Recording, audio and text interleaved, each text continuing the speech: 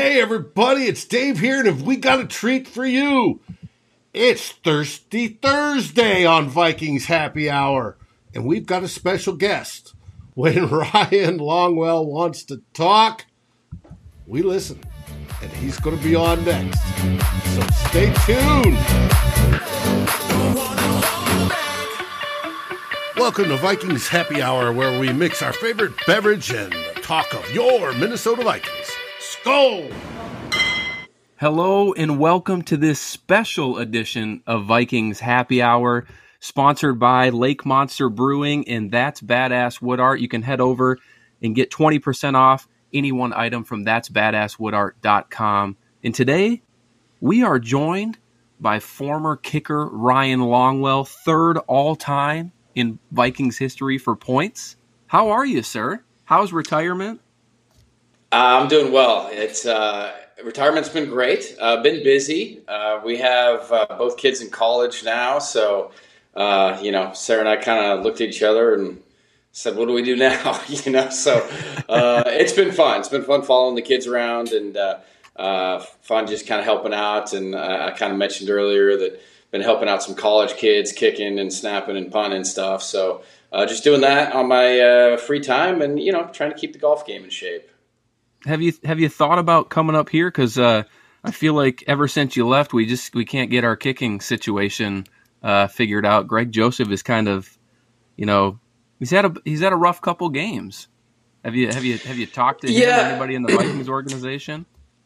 So I haven't. Other than Rob Brzezinski and a few guys. I mean, most of the guys that when I was there are now moved on. But yeah. I always say we're kind of, full circle yet again. The reason that the Packers, my career was there, and then the reason the Vikes came after me when I was done there was because the Vikes had I think it was 4 or 5 kickers in the previous year and a half.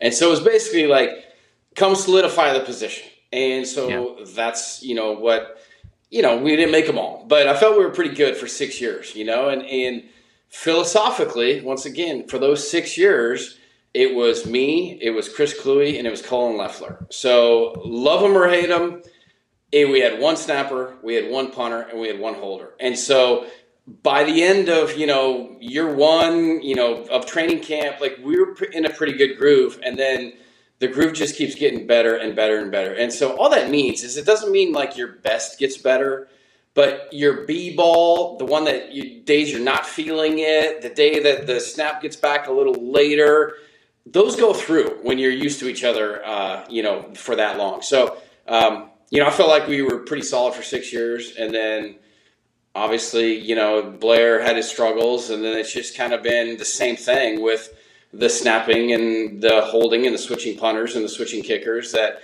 you kind of have this revolving door where, nobody likes to talk about it, but I always say, the Packers for the last 3 decades have had Chris Jackie, myself, and Mason Crosby. Now, Jackie, myself, and Crosby have not been perfect all year, every year for those times. But over the long haul, we've been pretty steady. And so it's kind of like the known quantity is better than the hot hand. And I think it's just a philosophical thing that what we were brought to Minnesota to do, we did, and then they went away from it, a little too quickly.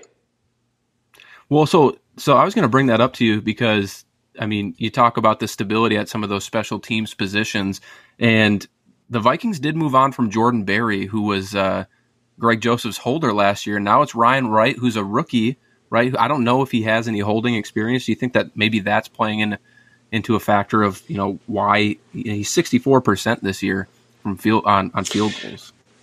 Well, I'll tell you why it's a factor. And you got to kind of look a little deeper in the numbers, is that, yes, he's 64%, and yes, he's missed a few extra points, but he's perfect inside 50, right? And so the hold comes down to when you're long range. When you're back there and you've got to hit the perfect ball to get it through, that's when the little nuances of a new holder or a young holder, an inexperienced holder, become a huge deal. And so, he's missed from 56 a few times, but he's also had a few blocks. So I don't know protection-wise. I haven't studied the film or anything, so I don't know protection-wise if there were flaws in the protection. But to me, when you look at the stats and you look at what's going on, long-range field goals tells me there's operational issues or trust issues there.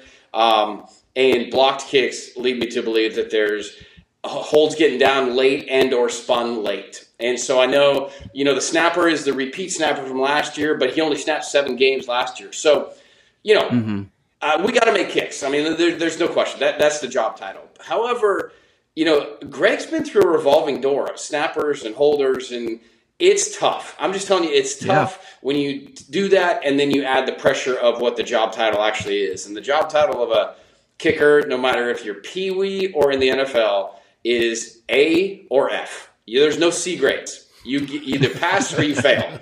And that's the name of the game. And so when you amp that pressure up and you have these revolving, parts, it just becomes tough to trust it when you need it most. And you need it most under pressure, and you need it most from long range.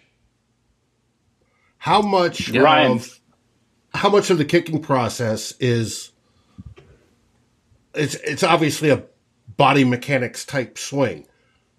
Like in golf, you can tweak certain things. You can draw back inside to hit a hook or do whatever. How much of that is involved in kicking, the whole snapping, get the ball, spin, kick, and, one little bit, a tweak on one little bit can fix it or break it?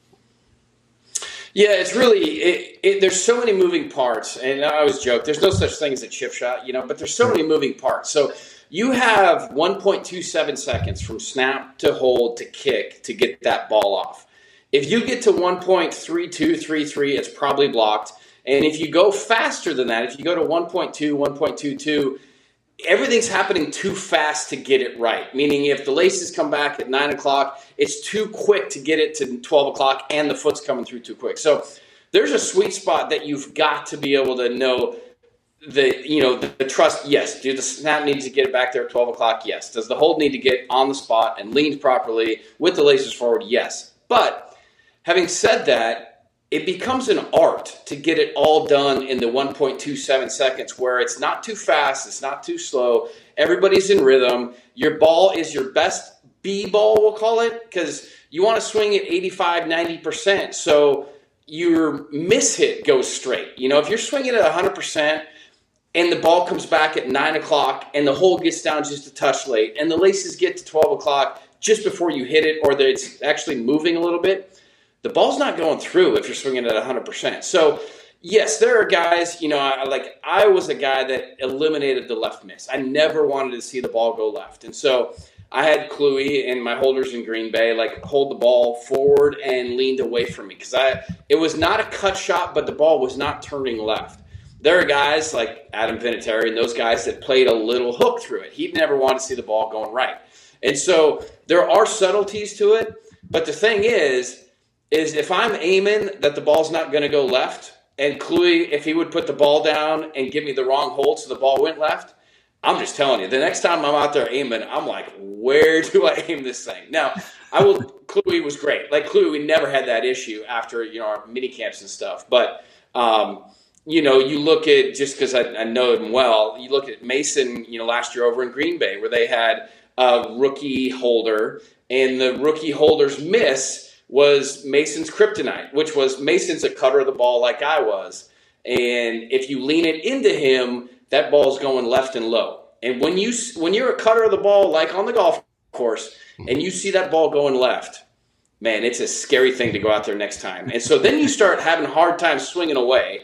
And then when you have a hard time swinging away, that's what shows up from 56 and 53 and those longer ones. Miles, you had a question. Yeah, I was just going to touch on, obviously you said you haven't watched the film of the Vikings, which is totally fair. You got a lot of stuff going on. But have you caught any of the Vikings games this year? And I was just curious, how often you do watch games, and just to kind of see, your thoughts on Greg Joseph as a kicker, last year into this year, and just kind of your overall thoughts of him and their process. Well, I thought he was great last year, and I thought his good ball is a very, very good ball. Let me go 2 routes here. Okay. The first thing is if you watch, I won't consider myself one of the best, but if you watch the best of the best, the Jason Hansons, the Vinatieris, the Gary Andersons of the world, even Justin Tucker for that matter. The trajectory on those guys is not a really high ball. It's kind of just a touch lower.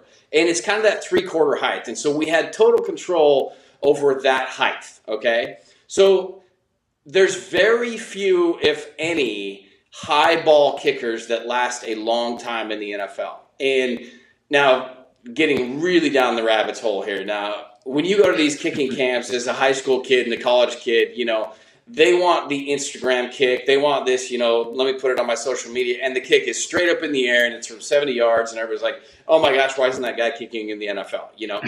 Well, where's Ryan? Games, where's Ryan when we need him? Yeah. You've seen college games just like I have. And none of these guys that translate in kicking in the camps, that 70-yarder through the moon, turn up on game day, in college. And so you kind of play that forward. And of those few guys that make it to the league, there's very few guys that last a long time that hit a really high ball. And so, it's kind of one of those things where you got to kind of get the trajectory where it's controllable. And so that's, number one. I thought Greg was great last year. I mean, I thought he was great. And for the most part, I mean, he's perfect inside 50 this year. So I'm not saying, he's lost it. Now, here's the second thing that I'll go down. I know there's been a regime change, in Minnesota, but Blair Walsh was drafted and had an unbelievable first year, okay? Yeah. And then they got rid of Kluwe, okay? So they had a new holder after his great first year, and they still had Colin, but you add a new piece of the puzzle, and he wasn't quite as good. Then they replaced Colin the next year, and you add another piece taken out of the puzzle, and then he wasn't quite as good. And so it's kind of a philosophical thing with the organization that they can't leave well enough alone. Now, I know there's a regime change. I fundamentally disagreed with the approach of the last regime. But when Greg had last year's great season, I'm like, there we go. Leave it alone. Don't touch it. Sign the snapper, sign the punter. Let's keep this group together for 5, 6, 7 years. Let's ride it out, and they're going to be good for the long haul. Well, they didn't, right? And so you kind of reap what you sow. And so, unfortunately, I see this Blair Walsh kind of trajectory going again, where you just kicking and snapping and punting are not like the backup linebacker where we have a guy that's worth $850,000. We can get a young guy in for $300,000. It's just not the same. And when does it show up? When you need it most. And 3 points is a huge deal in the NFL nowadays. And so it shows up when you need it most. I mean, that's the thing. Yeah. And with the extra points being moved back too, it's even more important because there's less wiggle room there too, because he's missed a few extra points this year as well. Yeah, he has. Yeah, and there's just no, I said earlier, there's no chip shot. And it's kind of I'll admit, I don't know what I would do with the extra point rule now, because there were games that, you just kind of go out and you're just not feeling it. But luckily, the offense drives down, scores a touchdown, and you have that 20-yard extra point to kind of get your groove of the first kick of the day. When that first kick is the 33-yarder, it's just different, And so you can't guide those through anymore like you could from 20. And so that 33, you got to be on your stuff, which means you got to trust the hold, which means you got to trust the snap. And, we all get in funks. So, I don't know if Greg got in a funk or is getting out of it or whatever. But, it's certainly, I've always looked at it as an operation. And if you start looking at individual components, you're going to have trouble. You're really going to have trouble. Well, I had a quick question. Oh, I was just going to real quick. I was going to ask about warming up, because most kickers, they also do kickoffs. Does that help? Do you think that helped you, doing kickoffs in any way during a game to help keep your obviously your leg warm, but just kicking further? I know it's off a tee and that's a little obviously different, but was just curious how that process works in comparison to kicking field goals and extra points. Yeah, so I kicked off every game I played in, and I always felt the big problem is every kick we take live, field goal or extra point wise, is snap, hold, and kick, right? So right. I always felt my philosophy is if I would go out there and warm up off the holder, the little tripod, the sticks or whatever you want to call them, and that wasn't rhythm to me. That was just technical stuff. And the last thing I wanted on game day was technical stuff. So to answer your question, I would use my kickoffs as the rhythm of getting my leg loose, swinging for it. I'd warm up, before the opening kick or at halftime with kind of my field goal approach to a kickoff tee and just kind of getting the rhythm that way where I wasn't trying to actually make the kick. I was just hitting the ball. And I think you get so caught up in, if you go out there with the sticks, of trying to make the kick versus hitting your ball. Hitting your ball is a way better avenue to go. And so I always felt like kickoffs were a great thing because, if you're playing in Lambeau or Soldier Field or something, you also want to see what the ball's doing in the air. Right. But at the same time, to me, it's a huge asset in order to get loose and stay loose during the game.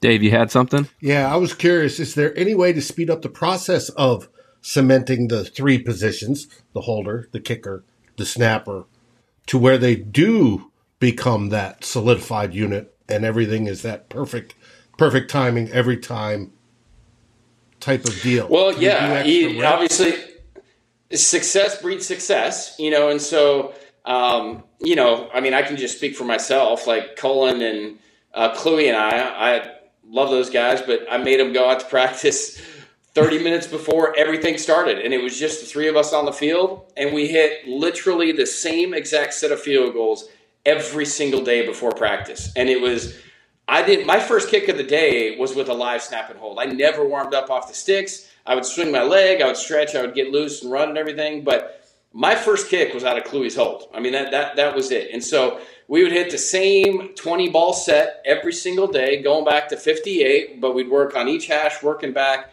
Did the same thing every Wednesday and Thursday for my entire career. And what that was ironically the same set we hit in pregame before the games. And so what game day felt like was nothing bigger or nothing smaller. It just felt like the next time we did the same set. And so you kind of hypnotically get yourself into this groove where the same thing you did on Wednesday is the same thing you did on Thursday, is the same thing you did in pregame. So when you go out there in the first quarter for the 38-yarder, it's just the same routine. And so it was just so important to me. The whole philosophy of my approach was rhythm and routine. Like that was it. It wasn't, chin to here. It wasn't get your ankle locked this way. That wasn't it all. It was rhythm and routine. And so we hypnotized ourselves basically by doing the same set every single time that we would do on pregame. And it showed up on game day that we were pretty consistent. We didn't go faster on game day. We didn't go slower on game day. We just always were the same. And that proved that you guys had that stability for us for 6 seasons, and it was great. If you had Greg Joseph's ear right now, because I'm sure as a kicker, when you kind of start to miss a little bit, and to your point, right, he's been really good inside 50 yards, but when you can't quite get those 50-yarders, maybe you start getting in your head a little bit. Is there anything that you'd tell Greg Joseph right now if you had his ear?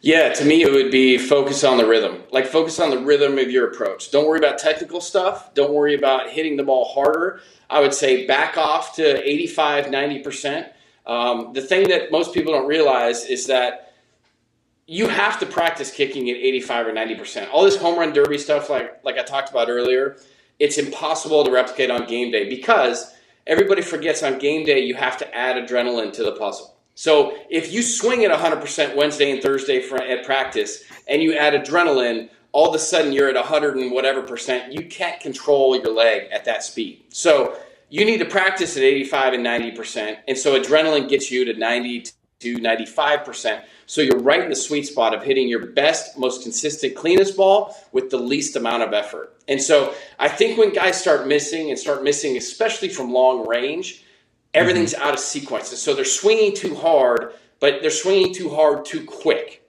And so it's kind of like, we always joke, it's not step-step kick, it's step-step kick. So there's kind of like a load of the leg before you actually make contact. And I would repeat that phrase to him 8 trillion times if I was next to him. And we would get it pretty quick. And I'll say this other thing. So if I ever felt like I was getting out of sync or in a funk or whatever, my slumps didn't last very long, thank goodness. But I wouldn't watch film of myself. I would watch film of Jason Hanson. And after 2 or 3 kicks of Jason Hanson, he had this thing that he did with his head kind of his position on the kick that would get me back in sync instantly. And so interesting. I think, I think there's a lot of kickers that watch too much film of themselves. I also think there's a lot of coaches that, God forbid I'm saying this, but coaches that don't know what they're talking about, that watch film of their kicker and then say something to their kicker. And 9 times out of 10, the most important thing to say to a kicker is what you don't say. It's not what you do say. And I think a lot of these coaches feel empowered because they've seen a kicker or they've seen 100 kickers or they've coached in a league for 40 years that they feel like they know what it is. And I'm just telling you, unless you've been between the hash marks with the game on the line or your job on the line and your right leg's feeling like jello and you have to hit this kick through, you just don't know what it's like. You just don't, And so that's where it's almost better what you don't say than what you do say. So every coaching, if you want to call it that point, that I would give Greg or I give kickers is always rhythmic and timing and those kind of things. It's never technical stuff. That makes me, I've seen it asked a couple times in the chat here. It just brings me to a point of, did you ever approach the last regime about like Carlson and Dan Bailey at all?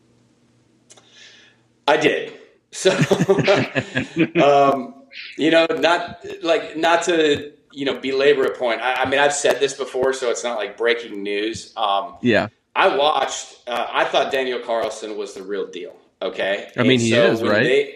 So did Rick Spielman. Yeah. So when he was drafted, I watched the Green Bay game. Okay. And back to your golf analogy, Dave, the worst thing you can do on golf is stand on a tee box and have the ball going both ways. And you don't know what to do, right? You don't know where to aim. You don't know where to fix. So I watched Daniel Carlson hit 3 balls to the right in a game. And I'm like, this guy, I got it. Like, I know exactly what he's doing. Like, this is a little nerves. He was crouching a little bit to the ball, which got it started right and going right. But it's a one-way miss. It's a one thing. This can get fixed. So I did text the people I know in the front office, and I said, do not abandon ship on this kid. This kid is the real deal. It is extremely fixable. I will be happy to do it. I'll do it under the radar. No one even has to know. I'll talk to the guy or come in. But this is quick fix. And that do not abandon ship on this poor kid. And the only response I got was, I think it's too late, okay? And so, obviously, they cut him, and look at what he's doing now. Has he ever missed? I don't even know if he's missed. Like, the guy he's right 40 up in there. a row, 50 in a row. Like, it's unbelievable how good he is. And sometimes you got to take a step back to get a couple steps forward. And that Green Bay game was the biggest blessing Daniel Carlson's ever had, because it not that he got out of Viking, right, not that, but that he identified the flaw under pressure, fixed it right away, because it was a simple fix. He just needed help doing it. Mm-hmm. And he was Did you work with him? Did you work with him after he got cut?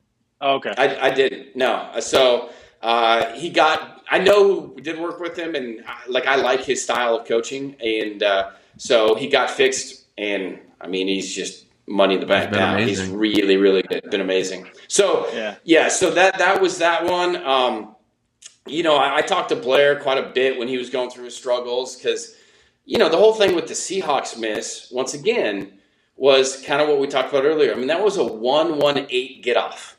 A 1-1-8 get off in that temperature outside in TCF Stadium, you just have no wiggle room. There's no wiggle room. The ball came back a little low.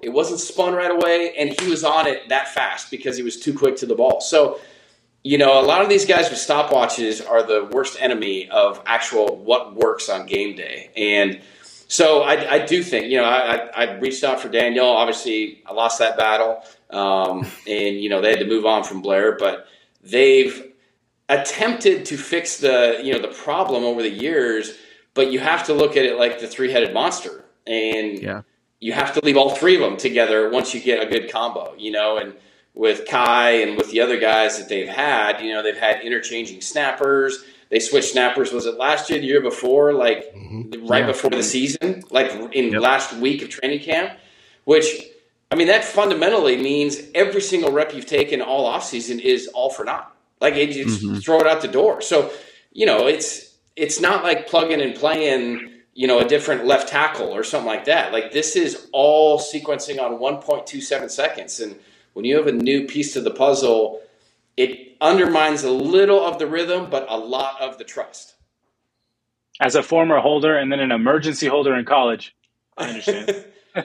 Yeah, so I mean, it's I was lucky enough that my freshman year at Cal in college, I punted and held. So like, I know the pressure of getting that ball down quick, and so I'm lucky to say that I did it, because now I know, my holders over the years were great, but I had Doug Peterson, I had Matt Hasselbeck over in Green Bay, had those guys, and then obviously Kluwe in Minnesota, and those guys are life and death for my success. If it's not down there perfect, It's not going to go through. There's no mystery to it.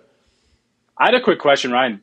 Now that you're talking about holding, did obviously for the longest time backup quarterbacks were the holders? Did you, and then obviously switch to punters? Did you have that experience, like going from like the usual backup quarterbacks to the punters? And then what was that change like? Now I'm like interested in that now. Yeah, so there was a philosophy change of the punters do it because the punters are around the kicker more often than the snapper, so you can get more reps without having to pull the quarterbacks. Now, in Green Bay, it's not much of a secret that no one was going to beat up number 4 Brett Favre, right? So the way these guys fought to keep their roster spot as the backup quarterback was to be the holder. And so Doug Peterson and Matt Hasselbeck, they went above and beyond whenever we wanted to kick to make sure they were available, because it helped their roster status. It helped solidify them as the backup, and they went above and beyond for us, which we were extremely thankful for. Too funny. Did you notice? But is there like a true difference though for you, like between how the holding was fundamentally? No, because I think once you teach it properly, it's pretty easy to learn. There are clearly guys with better hands and worse hands, but just because it's a quarterback doesn't mean they have better hands. It's really it's the move of how you catch it in the same spot, so you add the laces or the forward every time. It's not reaching out for it. It's all that. So once you know how to coach it, know how to teach it. I'll be honest with you. Like, Kluwe had some of the worst hands I'd ever seen. But Kluwe, when he understood how I wanted it caught and put down and everything, he never missed. Like, I think he dropped one in our first game together when we played at the Redskins, now the Commanders. We were playing up in Washington. In the first game we played when I was there, like my first attempt, he dropped the PAT. And after that, he never missed one. And so once you learn, the punters can be just as good, if not better, because they're going to be around more, so they can get more reps. Do you see a value in having a kicking coach on a team in the NFL? Yeah, 100%. I do, because I don't think special teams includes kicking and punting. I really don't. And I don't think, to defend them, I don't think a special teams coach is required to know kicking and punting. I just think it's a different thing. Now, I will say a lot of us are stubborn in the NFL to know what we know and do what we want to do. But I think an extra set of eyes that knows when not to say something is far more important, to have around than a guy just kind of left on their own and getting bad information. Like, guys that are left on their own and getting the wrong information, man, it's such a slippery slope before you get to a point where you just have no confidence going out there again. And so the last thing you want is that situation. So I do think there's value in it. I do think it's an important role. And I do think having another set of eyes for the operation, the snap, the hold, and the kick, and, the punt, there's subtleties to it once you've been through the fire that, I could tell a special teams coach 100 times and he still would not understand it like I understand it. So I had a couple questions for you. You mentioned Washington in the instance with Chris Kluwe kind of dropping the ball there on your hold. Yep. We're in Washington this week on Sunday, and I think they're notorious for kind of having like a bad field, right? Is there a difference on kicking between turf and grass, and like how do you approach that in a game? And is this a good game for Joseph to go out there and try and kick a 50-yarder if the field conditions are going to be rainy and crappy? Yeah, good grass is always the best surface to kick off of. Now, to your point, where you're going this week does not have good grass. So it's unfortunately it looks really good on camera and it's green and flat and all that stuff, but it's a real heavy sand base. And so it tears up super easy. It leaves divots, after after pregame, honestly. And so you can get some bad spots to kick from, So as long as he's got good footing with his plant foot, you could make kicks, but if you got to go get one, 55, 56, something like that, it's not the easiest surface to kick off of if your foot doesn't grab. Having said that, sometimes you go to these ice skating rinks and you just kind of forget anything that's going on and you have great days and it gets you back into the groove, So there can be a yin and a yang to the bad field.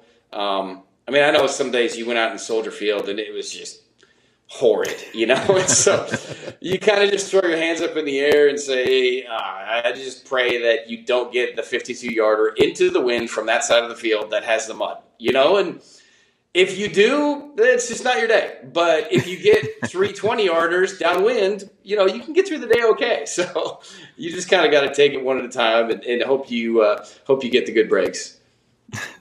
Too funny.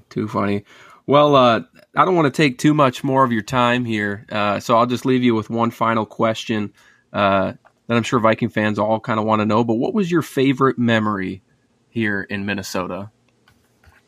Well, so let me give you 2 because okay, I'll take 2. That works. Yeah. Well, one of them only because I saw Jared riding in on his horse last week and that whole thing. Not so much the 2009 season with Brett and everybody and, going to the NFC Championship, but that locker room was the most fun year of sports I've ever played in my life. It was just, we had the best conglomeration of human beings, whether you're talking about Antoine Woodfield or Jared Allen or Brian Robinson or, Favre or the Williams brothers, Shank and all these guys, even Kluey, we had the best collection of people, and we had so much fun that year that, Sundays was just kind of like, let's go in the yard and play. That's kind of what it turned into. And it was so much fun. Obviously it was fun having Brett, have that year he had, but that was incredible. But I think the one memory, like football kicking wise, I had was, we played the Giants in week 17, last game of the year, and we lined up for that 50-yarder to win the game. And it was when we win the division and go make the playoffs and miss. If I make it, we do that. If I miss, we're out and the season's over. And so there's 8 seconds left, and I line up for the 50-yarder, and Coughlin calls timeout to ice me. Okay, kind of expected it. So I go to reset, and I'm taking my steps again, and then there's another timeout. And I'm like, the rule is you can only call one timeout. Yeah. And it comes from our sideline, of all things. So Childress had iced me, called timeout, and then called the field goal team off the field. And we bring out the offense, and T-Jack, God rest his soul, throws it out of bounds to burn 5 more seconds off the clock because we want it to be the last play of the game. So that was that play. Then I go back out to line up for this 50-yarder again. And because it's a new play, Coughlin calls timeout again. So I'm like, this is the worst thing ever, It's got to be a record. I think it is. I've never seen it in my life. And so obviously we stepped it off and lined up and made the kick and won the division, went to the playoffs. But it was the circumstance along with the pressure, alonging to, pat myself on the back, just kind of reloading the process every time, and knowing what was on the line, but also knowing that I trusted myself enough to kind of reset, and then obviously make the kick. So that was interesting, but that was a big kick, and that was a really fun one. Well, now you made me lie because I was going to be done there, but I wanted to. You brought up icing the kicker. You talk about the process of preparing to get up there for a kick. Does icing the kicker truly work, or is it just a kicker by kicker basis? So here's my philosophy on it. And then I'll let you go. No, you're good. I'm good. I'm good on time.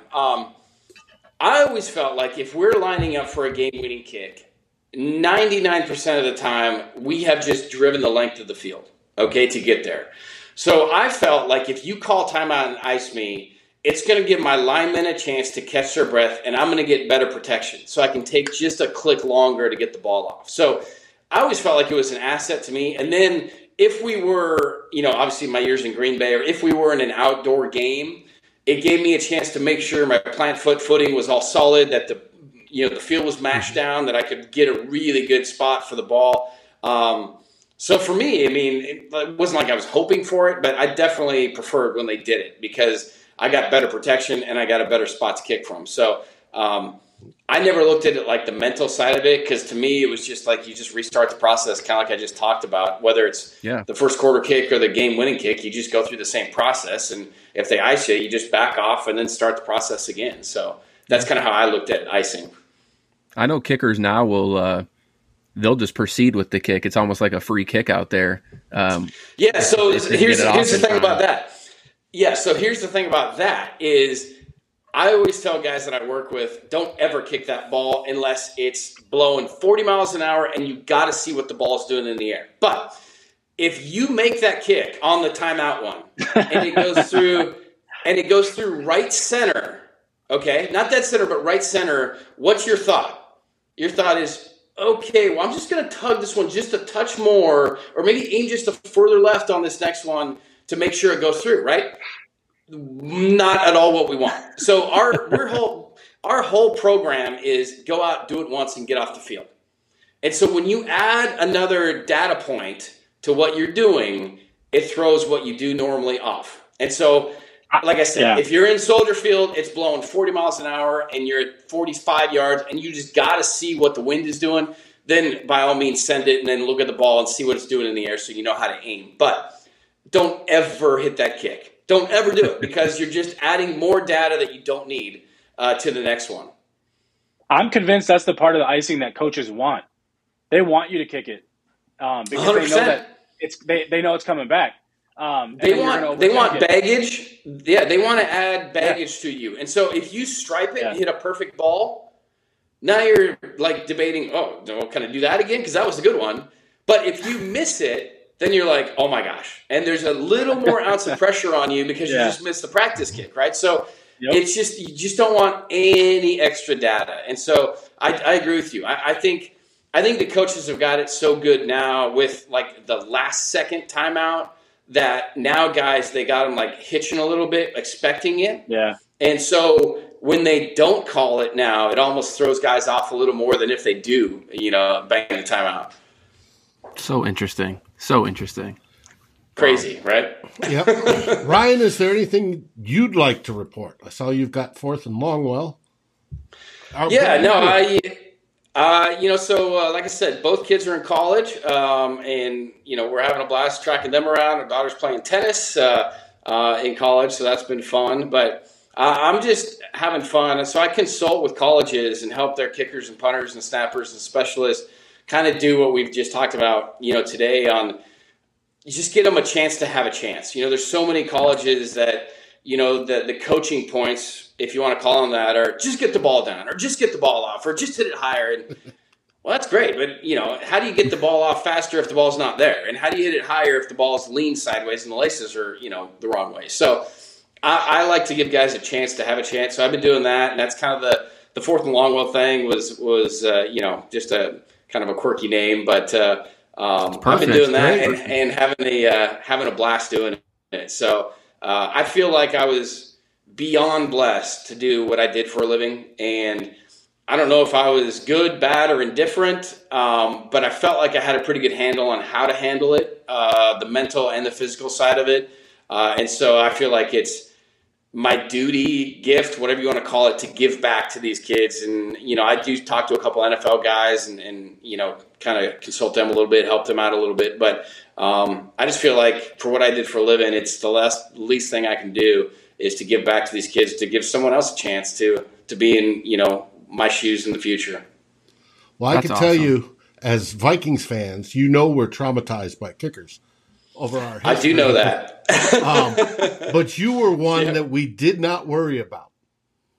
And that's got to be the greatest compliment we can give you. I felt like we would have made the New Orleans kick. I felt like we were pretty good there. Oh, we knew that was going to happen. To prove it, but I felt like we would have put a pretty good hit on that one and put it through. So, unfortunately, we'll never know. But I appreciate that. That's the ultimate compliment is that we just never worried when you ran on the field, right? And I think between Cullen and Cluey and myself, we had a pretty efficient operation doing that.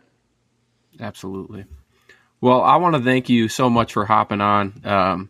We truly appreciate it, giving your insight and your knowledge and sharing that. We'll have to, when the offseason rolls around and maybe draft time, I don't know if you follow any draft prospects, but maybe we'll get you on and chat about some of the kickers that might be coming out.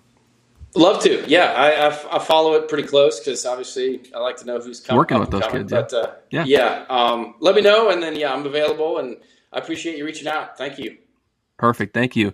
For everybody that joined us today in the chat, head on over to our YouTube channel, Climb in the Pocket, and like and subscribe. We will be back for Vikings Happy Hour next Wednesday night at 8 p.m. Until then, everybody, Skol Vikings. Skol Vikings! Like, subscribe, and ring the bell, and feel free to rate us on your favorite aggregator. A big shout-out goes to our partners, The Daily Norseman, where the best Vikings content can be found. To That's Badass Wood Art, when you're looking for something unique to brighten your space. And to Lake Monster Brewing, home of the best beer in Minnesota. Skol, everybody!